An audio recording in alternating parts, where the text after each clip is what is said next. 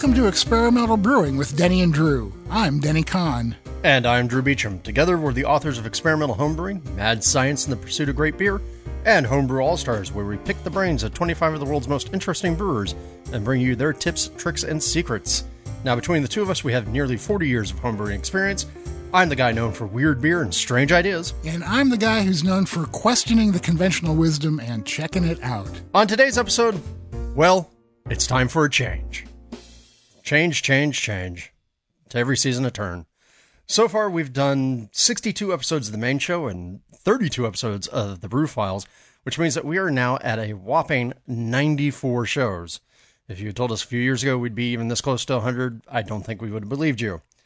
So, here's the thing, is you know that after that many shows and the same format, that, well, we kind of felt like it's time for a little bit of a change. Yeah, we're bored. And who knows, maybe you are too. So, it's time for us to change. What are we changing to? Well, we're changing to the Everything Crafted show. It's no longer just brewing. It's all things crafty here on the show. A little bit of everything.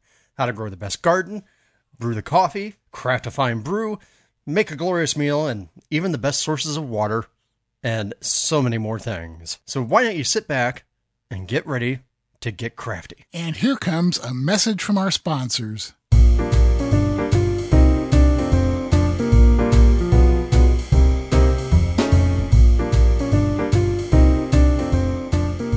This episode is brought to you by Pico Brew, makers of the Zymatic and Pico brewing systems. The brewing systems of the future are here now. Discover how easy and rewarding it is to make great beer with Pico Brew. And by Craftmeister and BTF Iodophor. When you absolutely positively need to make every surface clean, bust out the cleaners with professional power and homebrewer safety. Make better beer with better chemistry. Choose Craftmeister. And by the American Homebrewers Association, a community of more than 46,000 beer lovers. Since 1978, the AHA and its members have worked to promote and celebrate the homebrewing hobby and community. Join today for 6 issues of Zymurgy magazine, AHA member discounts on beer, food, and brewing supplies, access to exclusive events and competitions, and a bunch of other cool stuff that'll take too long to list here. Head over to homebrewersassociation.org or experimentalbrew.com and get yourself a membership. And by you, our listeners. Go to experimentalbrew.com to help support us. Click on the Patreon link to donate whatever amount you'd like to help support us and our charities. Click on the Brew Your Own magazine link to subscribe to BYO. Or click on the AHA link to join the American Homebrewers Association and receive a subscription to Zymurgy magazine. Part of the proceeds from those go to help support the podcast. Thanks for your support.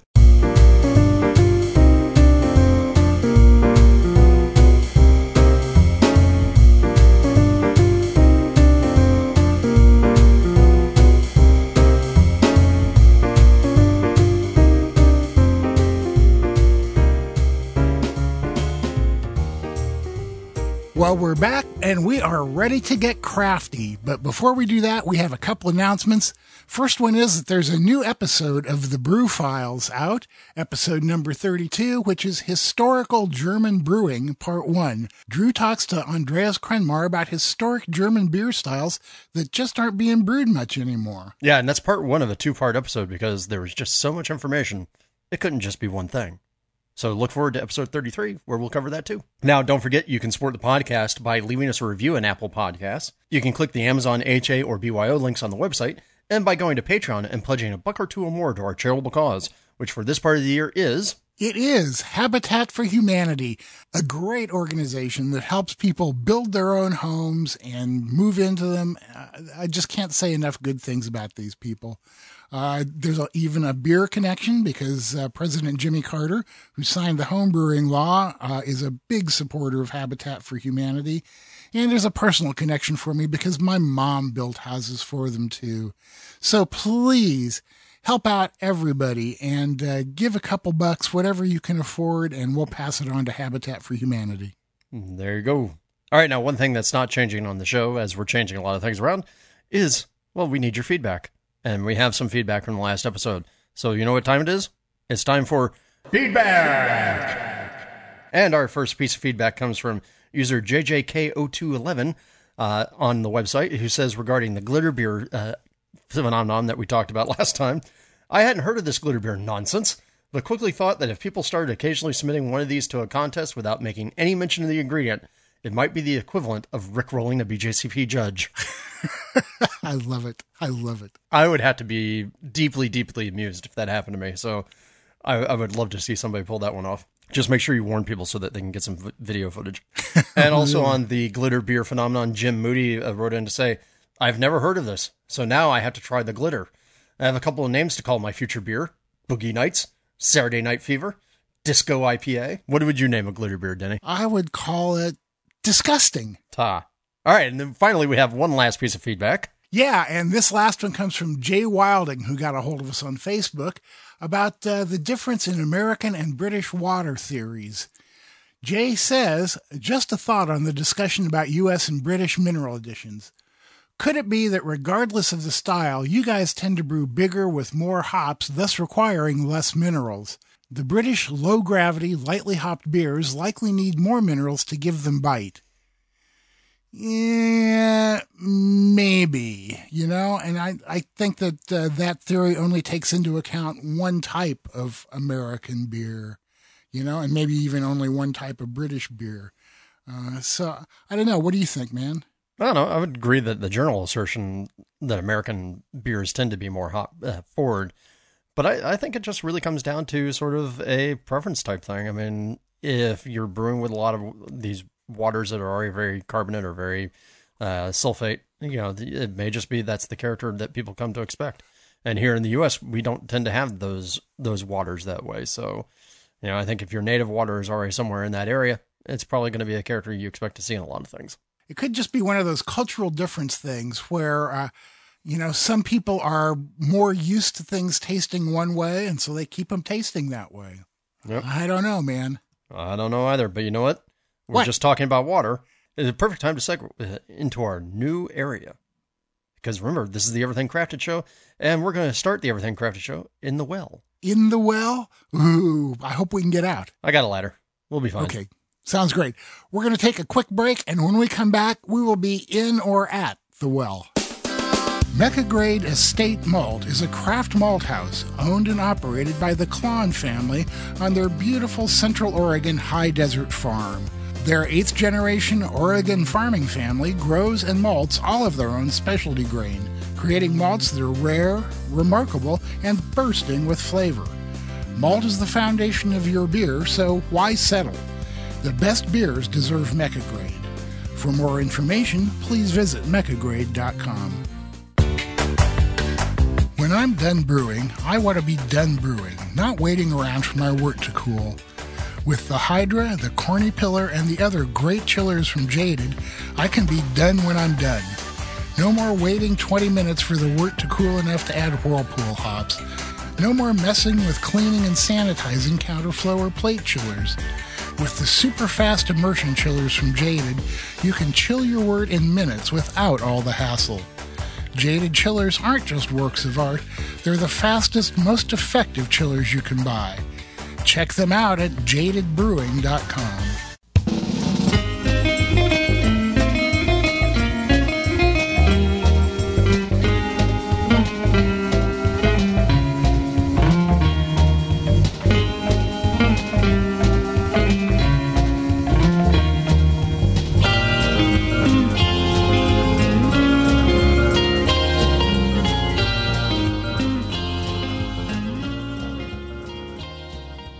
So if you listen carefully, you might be able to hear a drip, drip, drip. Because as we know, life everywhere starts with water.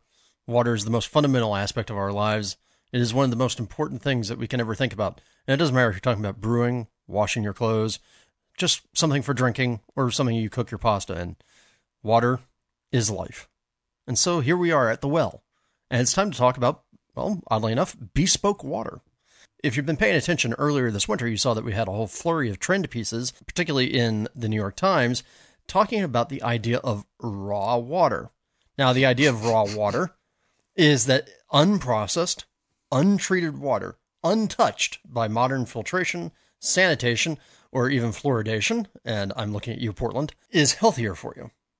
And yeah, hey, Portland still doesn't have fluoride water, do they? As far as I know, they don't. I grew up with it, and I think it's a great thing, but maybe that explains a lot of things about me. Maybe. But so bespoke water, this idea of raw water has been taking, real trend recently. Idea of like, look, the more processing that you put into the ingredient, the less natural it is. The worse it is for you, because we're designed to have things very natural. Now, look, we're going to be perfectly frank here. The idea that this is carrying on is your nice, clean, pure looking water is actually safe for you.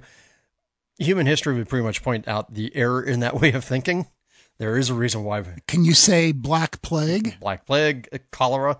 I mean, look at, what was it, Dr. Snow, who figured out how cholera was spread by finding dead bodies in a well that people were drinking from. And so the idea that this natural water is healthier for you, well, is quite frankly bat poop crazy. Yeah. And that's putting so you can't really tell mildly, what's in your clean, clear looking water. You can't tell if it's actually good for you at the time. But that's not going to stop us, because, we really feel that these people who are looking at the idea of unprocessed water, well, they're not thinking deeply enough. They're not actually processing the idea far enough. So surely, if you're into the whole maker scene, as we assume that you are by listening to this program, well, you want to make your own water. And so, Denny, I know that you have just the perfect idea and the perfect recipe for how to make bespoke water. Yeah, right. Because actually, if you're going to brew the highest quality beer, you need the highest quality water. And just like you want to make your own beer, you want to make your own water too. So we all know that water is made up of two things, oxygen and hydrogen. So the first thing you need to do is get your raw ingredients together. Now, you can find oxygen in quite a few places, but the best place is going to be at the top of a very tall mountain where the air is very, very pure. So you want to start off by climbing Mount Everest and get to the very top and take some empty sanitized jars with you. When you get there, open them up and capture some of that oxygen and bring it back with you. I mean, it's going to be a hard trip. You might die, but if you don't, it'll be worth it. So you've got your oxygen covered now. You're going to need some hydrogen. That's a little tougher to find. But if you live in like a big city like Los Angeles, like Drew does, there are hydrogen filling stations there where you can get your hydrogen powered cars filled up.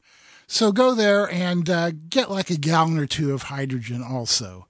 So when you get home, you need to combine these things. And that's hard to do, but probably the best way to do it is going to be go get yourself an old paint shaker machine. Put your hydrogen and oxygen into a paint can, put that lid on tight, put it in the paint shaker, and let it just shake the crap out of it for maybe half an hour or so. When you come back and you open up that paint can, instead of being empty, you're going to have a can full of the purest, most delicious water you have ever tasted in your life. See, I think that just sounds amazing. And I encourage all of our listeners to go give this a try. The ingredients may be a little extreme, but isn't it worth it? Oh, sure. For the water like that. Now, on a more practical note, we know that not everybody's going to be able to do this. These things are expensive, and, maybe they're there for the specialist, for those who are truly dedicated. But if you aren't truly dedicated, well, we have ways to fix things for you. To me, I think there's nothing wrong with actually going hiking into the woods and finding a clear mountain stream, or finding a spring water, as a nice natural spring as well, is acceptable, if not as good, an alternative. So, please, although, we do want you to get this sort of natural water experience, please make sure to boil it first so that you're safe, because, well, we know you're going to lose some of the natural goodness, but that's more preferable than death. So, yeah. Now, but for real, I will say that, some of our friends, they do this very thing. I have friends who go hiking up in the Sierras every year, and they pull down water to actually go brew a special soft beer with. And Denny, I think you have people who do the same sort of thing as well, right? Yeah, our friends Jonathan Netley and Mino Choi go out to a spring that's someplace near where they live in Milwaukee and collect water for brewing also. Now, if you do something like this, of course, you're not going to have any idea what the mineral content is And so you either have to decide that you want to get that water analyzed and deal with all that, or just not care and brew the beer and see what happens. And that's kind of what they do. That's not a bad idea at all. Remember, analyzing your water actually destroys some of the natural purity of it. Yeah, I'm sure it does. One word of caution, though, on a little bit more serious note. Many people ask about using rainwater or melted snow to brew with. Don't do that. Those are not nearly as clean and clear as you think that they are. Avoid those. Either make your own water or go find some from a nice spring someplace. Okay, well, and I think on that note, we've got our water here at the well. I think it's time we go use it someplace. How about we go to the kitchen? Let's do that. We're going to head over to the kitchen, and when we come back, we're going to be talking about some crafty food ideas. So stick around. YCH Hops is a grower-owned global hop company located in the Pacific Northwest with a mission to connect family hop farms with the world's finest brewers. YCH Hops is thrilled about the release of their newest product, Cryo Hops, to both commercial and home brewers, providing intense hop flavor and aroma, reduced vegetal flavors, and increased yield. Visit ychhops.com to find a homebrew retail store near you. Are you a fan of chocolate, but not of the mess that comes from using cacao nibs? Chelaka is your answer. A favorite of Tim Matthews at Oscar Blues, it contains only cacao and water. Chelaka is aseptically packaged, so you don't have to worry about any bugs coming along uninvited. Using only sustainably sourced cacao, every bottle of Chelaka you buy helps regrow the rainforests of Ecuador and Peru. Ask for Chelaka wherever Brewcraft USA products are sold.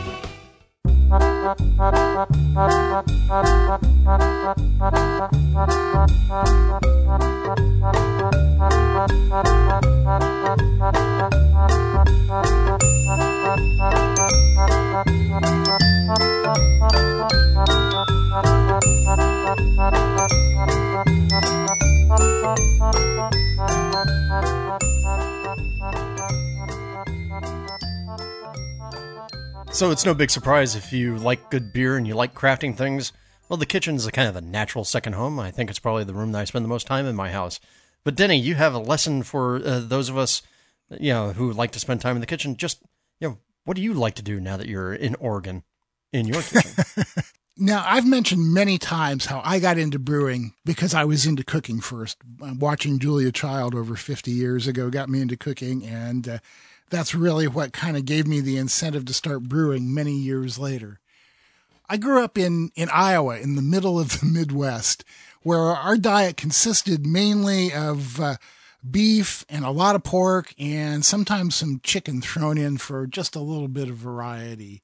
My exposure to seafood was pretty much limited to fish sticks, and once a year when our local grocery store would have lobsters flown in from Maine, and my parents would get one of those. So when I moved to Oregon, it was a real revelation. When I first saw my friends bringing home a whole fish to cook, I just didn't quite know what to think.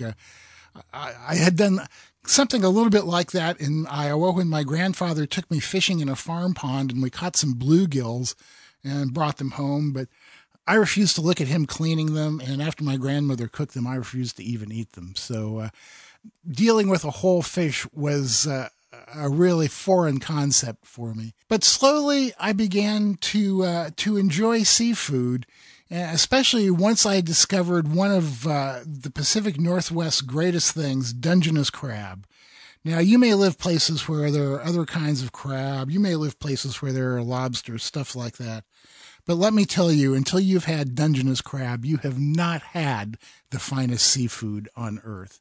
This stuff beats the crap out of lobster, everything. So here's a few of my favorite things to do with the seafood that I've discovered here in the Northwest and on the West Coast. First of all, sole meunière. This is the dish that got Julia Child interested in cooking when she was in France.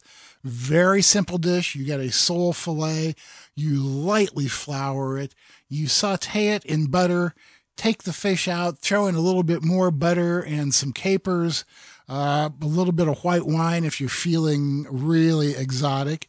Cook that down for a minute, pour it over the fish, and it is delicious and easy. Another sole dish that I really enjoy making is sole that's been stuffed with shrimp and scallops. Easy to do. Chop up some little shrimp and some scallops, saute them a bit, saute some veggies like maybe some shallot or something like that. Mix it together with some sort of binder. I'd like, Ritz crackers or the Trader Joe equivalent of that. Put it between a couple pieces of sole fillet, stick it in the oven, and bake it for 20-25 minutes. While you're doing that, just whip up a quick pan sauce with some sauteed shallots and some cream, and boy, it is just going to be a delicious, delicious meal. It is rich but intense but inviting, as rich as it is, you still want to keep eating it. Dungeness crab cakes have to be one of the most delicious things on earth. Again, easy to do. Saute up some veggies, mix it with some Dungeness crab, an egg, a touch of Old Bay seasoning in there will really set it off. And, a little bit of binder. I like to use panko, but the idea is you want to use as little binder as possible so you can really get as much of that Dungeness crab flavor coming through as you possibly can. And the other thing that I really like to do is something my wife discovered that is a great dish, real easy. Shrimp and scallops in a vermouth shallot cream sauce. You make some pasta, put that over your pasta. Holy cow, people, that is one of my favorite special occasion meals. And finally, the last one is a recipe I discovered on Julia Child's show from Chef Dean Fear in Houston. It is called Shrimp Diablo. Shrimp with a ginger, habanero, coriander seed sauce that is just, it's hot, but you cannot stop eating it. So I'll get all these recipes together, put them up on the website so you can see them for yourselves. Try these dishes out. If you live someplace you can get Dungeness crab, that's what you have to do. If you can't get Dungeness crab, take your chances with what you can get. Well, and I'll also say on the scallop front, one of the real keys is you want to get fresh scallops, not the frozen scallops, because those are always going to be better. I have a little farmer's market with a seafood stand, and they always have these incredible, big, juicy, in the business, they're called dry scallops. Right. Dry scallops. And man, even just taking a big pan, melting some butter in there, and dropping those scallops in and letting them sear on each side for, say, about 30 seconds, and then hitting that pan with, pulling the scallops, hitting that pan with some vermouth and some shallots and some herbs, and mounting it with some more butter because it's French cooking, so more butter is good. Even doing that, 3 of those scallops with that sauce on top is an amazing dinner. Right. Remember, seafood is one of those things where you really want to pay for your quality. Right. And hopefully you can get it. If you're in the middle of the country, then it may be a little bit more difficult for you. But Drew makes a good point about dry scallops. If you look at scallops sitting in your fishmonger's store, you see sometimes that they'll be sitting kind of like in some liquid. That is a chemical that really, really alters the flavor of the scallops, and there is no way you can get it out.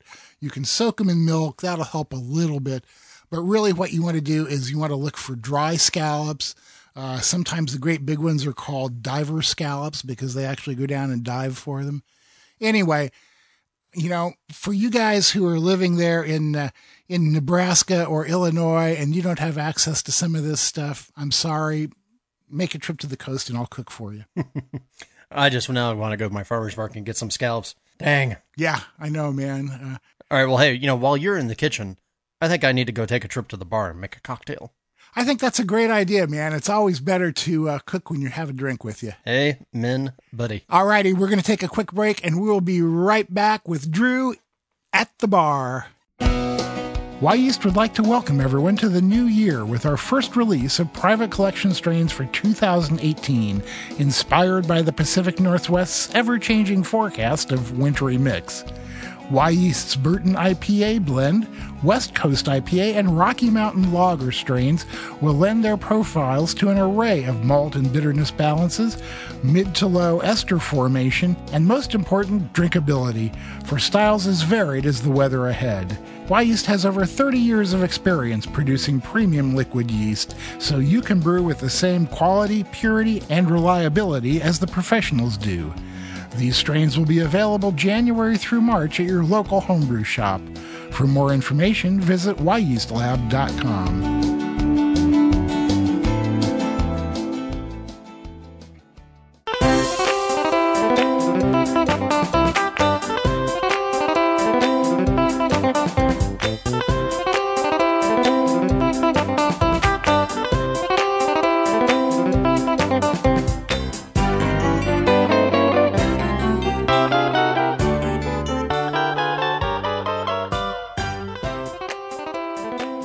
We have moved over to the bar. I am sitting on a bar stool, my elbows leaning on the bar, waiting for Drew to make me a drink. Yeah, and of course today, if I'm not drinking a beer, I'm probably having a glass of gin, because gin is one of my true loves. Right on, man. I just remember spending summers with my grandparents, and they would make gin and tonics every evening. So gin and tonic is one of my favorite things. So let's talk a little bit about gin, because the world of gin is wide these days. Now, to start with, gin is a neutral grain spirit. It's infused with multiple botanicals. The only one that absolutely has to be there is juniper. Juniper is required by law. Otherwise, the sky's the limit. You'll see gins out there with lavender, coriander, angelica, sage, mint. I mean, just about anything. I've seen some with chilies. I've seen some that are barrel-aged. Now, the herbs and spices are usually either added from infusion into a neutral spirit, and those are called infused or compound gins. And they're kind of considered a little bit cheaper. The preferable way to do it is what they call via distillation infusion or distilled gin, where there's actually a steamed basket held in the middle of a column still that allows them to pass the ethanol through as they're redistilling the spirit. And that steam is actually what extracts the flavor compounds from the botanicals. Now, lots of craft distilleries out there, all these small little operations that are starting to pop up, they will actually start with grain neutral spirits. That's the literal term for it. Grain neutral spirits, GNS, sourced from, say, a major industrial still, like somewhere in, say, in Indiana. And they'll truck that in, and then they'll actually redistill that on site. And the whole trick is start with something neutral, redistill, and use the redistillation to actually go and infuse the spirits. Now, historically, gin would have been much sweeter than what we are used to these days. So it used to be distilled with pot stills, and these days it's now used with modern reflux column stills. But gin also has a bad history. Lots of drunkenness, questionable quality, associations with things like Graves' disease, and particularly it's associated with dissolute behavior in the UK. And particularly amongst the poor, which is the reason why you got the classic Hogarth prints of Gin Lane and Beer Street, showing the Gin Lane is a terrible place to be, and the Beer Street is all healthy because beer is healthy for you and gin is bad. So that's the history of gin, some of the basics of it. Let's get into the styles that are available these days. The original is called Genever or Dutch gin, and you'll find one of the big ones is from Bols, B-O-L-S. And it is the source. It was made from a malt wine, and there still is actually a portion of malt wine that is supposed to be in true Genever. It is sweeter, and they use the herbs to actually cover up sort of the initial rough distillation. And so nowadays, that one's really kind of cool. Get that one in the freezer, get it ice cold, and it's served almost in straight shots like aquavit or vodka, and it gets a little syrupy and kind of really cool. Best glass of it that I've ever had was I had one infused with hop shoots at Tahamelhof in Watou in Belgium after finishing a course of rabbit. Fantastic. Another one that's also rare but starting to come back is a gin called Old Tom. You can find that mostly from a distillery called Hayman's, and it's the halfway point between Genever and what we now know today as London Dry Gin. It's slightly sweet but also very herbal. London Dry Gin, that is the gin that rules the world, and it became possible when column stills actually came into play, and that's a little bit later in like the 1800s. But they're drier. So you think your Beefeaters, your Tanquerays. And closely related to that is a style that's only produced in Plymouth, England. That's oddly enough called Plymouth Gin. And that's actually, to my mind, that is slightly sweeter than London Dry Gin, but it also has a really incredibly strong woodiness. And then lastly, the place where a lot of gin makers are going is what's called modern new wave gin. No, it's not Thomas Dolby or the Thompson twins. It's modern new wave gin, and it's newer flavors developed for sort of the modern preference towards less strong juniper character. And so these gins have a de-emphasized level of juniper. It's still in there. It should still be a good base note. But now these are where a lot of these other flavors come in, like roses and cucumbers and lavender. And so the classics on these are, say, Hendrick's, for instance, which is now commonly available. St. George's Terroir is famous for using a lot of sage, for instance. Now, this is where a lot of sort of current gin playing is happening. I highly encourage you to play around and get some of these. They're wonderful. They make really great martinis. Now, other gin terms to know. Gunpowder gin is gin infused with gunpowder tea. You'll see gin being made with a lot of different things, including milk. Navy strength. Navy strength is a term for 114 overproof gin. So that means it's strong enough to still light gunpowder on boarded naval ship. In theory, it belongs to the category of like, oh, that's what they shipped away on the British Navy. And then also finally there's sloe gin, which is traditionally it was gin infused with sloe berries. These days it's more of a liqueur, so don't get it confused with proper gin. But it is still actually used in a couple of cocktails. Now, speaking of cocktails, here are a couple of my favorite gin cocktails that I think everybody needs to know and everybody needs to have at least once. The Martini, aka the Martinez. Originally, it was Old Tom gin and sweet vermouth, which was what was called the Martinez. Nowadays, the modern version uses drier and drier gins like London Dry Gin and dry vermouth. I particularly like to blend actually a new wave gin like Hendrick's with something like a Plymouth or a London Dry to kind of get somewhere in between the two. And I like to use a really nice vermouth like Dolan Dry. I prefer to stir and then double strain because I do not like the level of dilution that you get from shaking, nor the ice chips. The other classic gin cocktail that you need to know is the Negroni, originally called the Americano, which was a drink of sweet vermouth, Campari, which is a nice bitter, a little bit of orange bitters, and soda water. And then supposedly a guy who's the Comandante de Negroni asked for his soda water to be replaced with gin. And the classic cocktail was born. Serve it over a big ice cube after stirring and express a little orange peel into there for a wonderful fall and winter drink. And then you've heard us talk about on the main show before, the Pigou Club. Go look that one up. Thanks to Van Havig from Gigantic. I'm now a huge fan of that. It's a great cocktail. There are other ones out there. Obviously, the gin and tonic. You got to get good tonic water. I like either one of the Fever Tree waters as a base or Jack Rudy's syrup that you mix with some club soda or Antonic syrup that you also mix with club soda. I prefer mine with both lime and bitters. A lot of people nowadays only seem to like lime in theirs. I like the bitters because I think it particularly adds an extra note to the gin. And for me, I like to use Scrappy's classic bitters. And then my celebration cocktail is, well, it's one of my favorites. It's called the French 75. There is a very classic gin cocktail called the Tom Collins, which is essentially gin, a little bit of sugar syrup, a little bit of lemon juice, and some sparkling soda water. Stir that together in a nice tall glass. Boom, Bob's your uncle, you got a drink. Well, the French 75 is a Tom Collins, but instead of soda water, substitute in champagne. And it's called a French 75 because it supposedly has the same level of kick as a World War I era 75mm French field gun. But that's great. It's a perfect New Year's Eve cocktail if you're bored of champagne. So there you guys go. What's going to be your poison today, Denny? You know, Drew, I'll take whatever you hand me because they all sound great. There we go. All right. On with the cocktails, and maybe we should go do some gardening. Let's do that, but let's take a quick break first, and we'll be back, and we'll be heading out to the garden.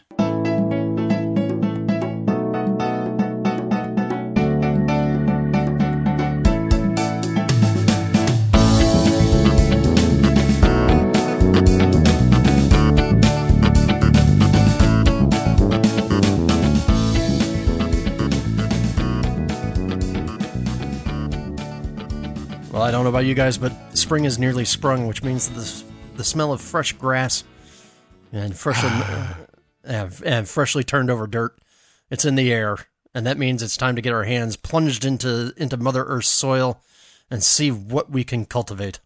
So, Denny, what are we cultivating today? Well, here in the garden, we're not going to be growing your usual garden supplies. Here in Oregon, we have been fortunate enough to have marijuana legalized. So if you're in one of those situations, here are some tips for your garden. Number one, find a good place with well-drained soil. Dig it up, amend it. I like long-release natural fish fertilizers, stuff like that, stuff that will be in there for a long time. So get a lot of compost and some fertilizer into the holes. Pick your plants carefully. Most of the places around here will sell plants that you can start yourself. They're generally made by cloning other plants so that you don't have to worry about genetic variations and stuff like that. Get those plants in as soon as the rain stops and the soil is a bit dry. Around here, that's usually going to be sometime, hopefully in May, but sometimes a little bit later. Wait, I was going to say, the rain ever stops in Oregon? Once in a while it does, and it really starts up again in earnest in October. So you have a pretty short growing season there, so you need to take advantage of it and get them in. Keep them well watered. You kind of like growing hops. You want the feet to be wet and the heads to be dry. So make sure that they get plenty of water, especially if you're living in some place that's hot. It's not unusual to take a gallon of water per day per plant during our hottest weather here, if it's like up around 100 or over. You can do a lot of things as they grow. You can keep fertilizing them. You can keep trimming them. I prefer to grow kind of the same way as I brew, with the least effort possible, and see what you get out of it. So I let them go until around the end of August. And at that point, I put some sort of cover over them because the rains may be starting up. You don't want them to be moldy. And, the cover over the top will really help prevent water from getting directly onto them. When they're done, I generally like to hang them to dry. I don't like to use a dryer on them like I do with my hops.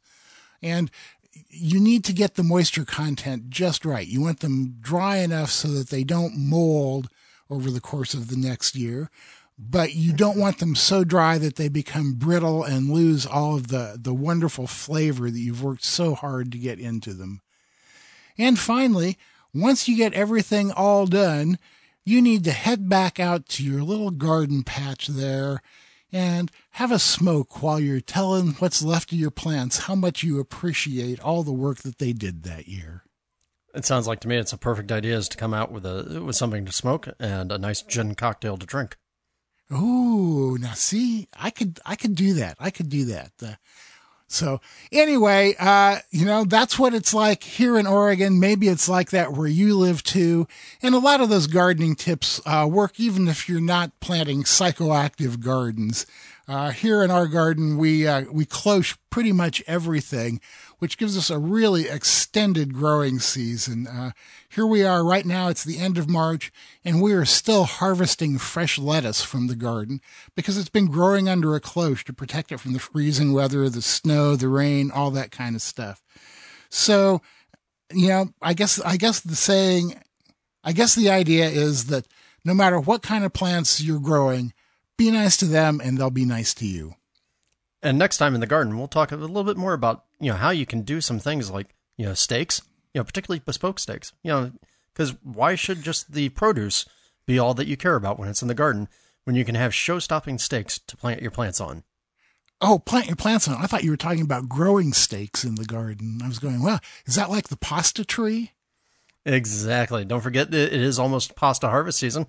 Make sure that you go and watch the great news special from the BBC about, the great British pasta harvest. It's well worth it. That's right. Okay. Well, I guess that we've had enough of this foolishness for today, huh? Yeah, I think it's time to let our listeners go about their day. So, Denny, why don't you kick us out of here?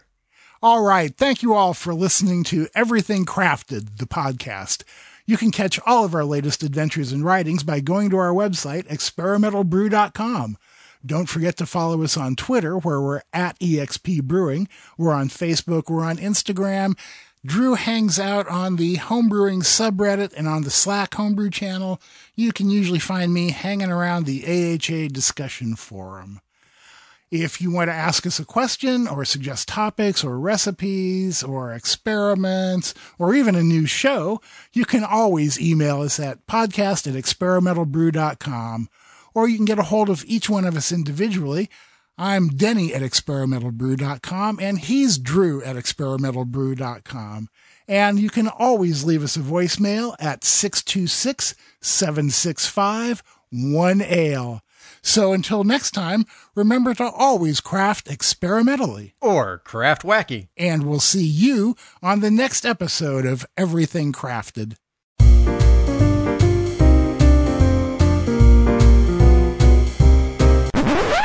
Now, by the way, guys, if you haven't figured this out by now, we're playing with you. We'll be back with another episode of the Brew Files next week, and Experimental Brewing will resume its regular schedule on time, as always. We just had to kind of do this because, well, April Fool's is here, and also Denny's going to be in New Zealand when we would normally be recording this, and we needed to give him a little extra time because I don't think he can edit all the way down there in New Zealand. Yeah, everything would come out upside down. Yeah. So, hey, guys, we hope actually that you did learn something in this show, as much of a joke as it was, but really, let us know what you thought and whether or not you appreciated the little break, and the gin cocktail recipes, and the fish. And please forgive us, and we'll see you next time. Bye-bye.